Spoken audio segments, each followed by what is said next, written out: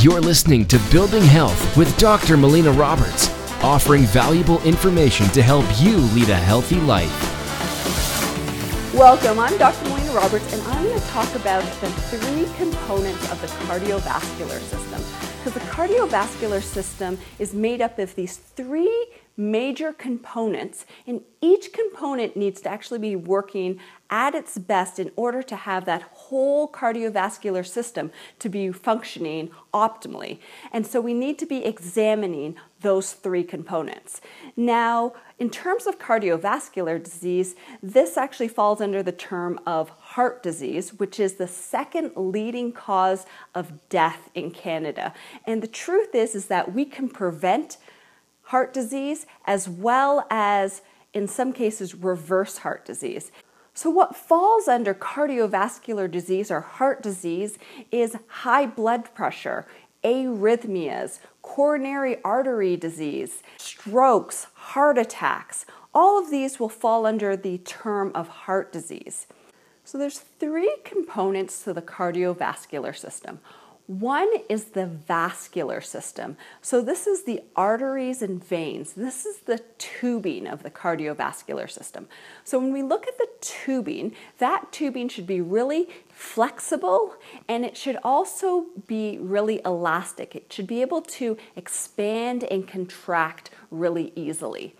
And what can happen over time is that cardiovascular system, that it can become more stiff, and the walls can become thickened. And if this happens, this can really affect the function of the vascular system. Now, the second part of that cardiovascular system is the viscosity of the blood. So this is the fluid that moves through the cardiovascular system. Now, this blood should be very viscous. It should be able to flow really easily. And if this blood is really thick, then it can affect how the blood flows through that whole cardiovascular system. And when it's thickened, it has a difficult time taking in oxygen into the cells, as well as nutrients, as well as getting rid of toxins and getting rid of CO2. So it's tough for that blood to do its work when it's really thick and the blood is really sticky. So this can also affect how that cardiovascular system functions. Now, the third component of the cardiovascular system is the nervous system. And the nervous system is the electrical system that runs that whole cardiovascular system.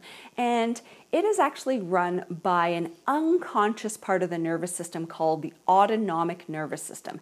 And this electrical system needs to run really well without interference in order for that cardiovascular system to be able to function really well.